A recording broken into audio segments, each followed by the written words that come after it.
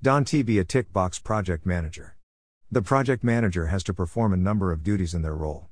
One of them is making sure that all the tasks and activities within the plan are completed at the appropriate time. This is important as, if they are not completed according to plan, the project will be delayed. However, while it is important to check all of the tasks on the plan, it is important that the project manager does not become tunnel-visioned and fall into the trap that just because the items are being ticked off that all is well. Does a tick mean it is complete? This opens up an important point. Just because an item has been checked and closed, it may not mean that the project will deliver what is required. I have seen project managers become very focused on showing progress, that when they receive an update that a task is complete, they want it to be true. As, if it is true, they can continue to report positive progress to senior management. Also at play is that many people write to-do lists. I know that my notebooks are full of them.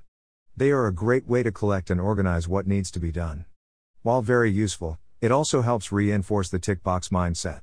Primarily due to the fact that many people gain huge satisfaction from physically drawing a line through or placing a tick against the items on the list. It presents a visual cue to our brain that something has been done. It is also good to be able to review at the end of the day and see all the items that you wanted to get done has been achieved. Now, before anyone starts jumping to the conclusion that to-do lists and checklists are bad, of course they are not. The point I am making is that you must ensure that the drive to tick off the items does not cloud the judgment if the task has truly been completed to deliver the required outcome. The outcome is the reason for doing something. If there is no outcome, why do it? So, how to avoid becoming a tick box project manager? The first step should be covered by reading the above. Awareness. Knowing that there is a tendency to want items to close should result in less inclination to take an item as closed without further investigation.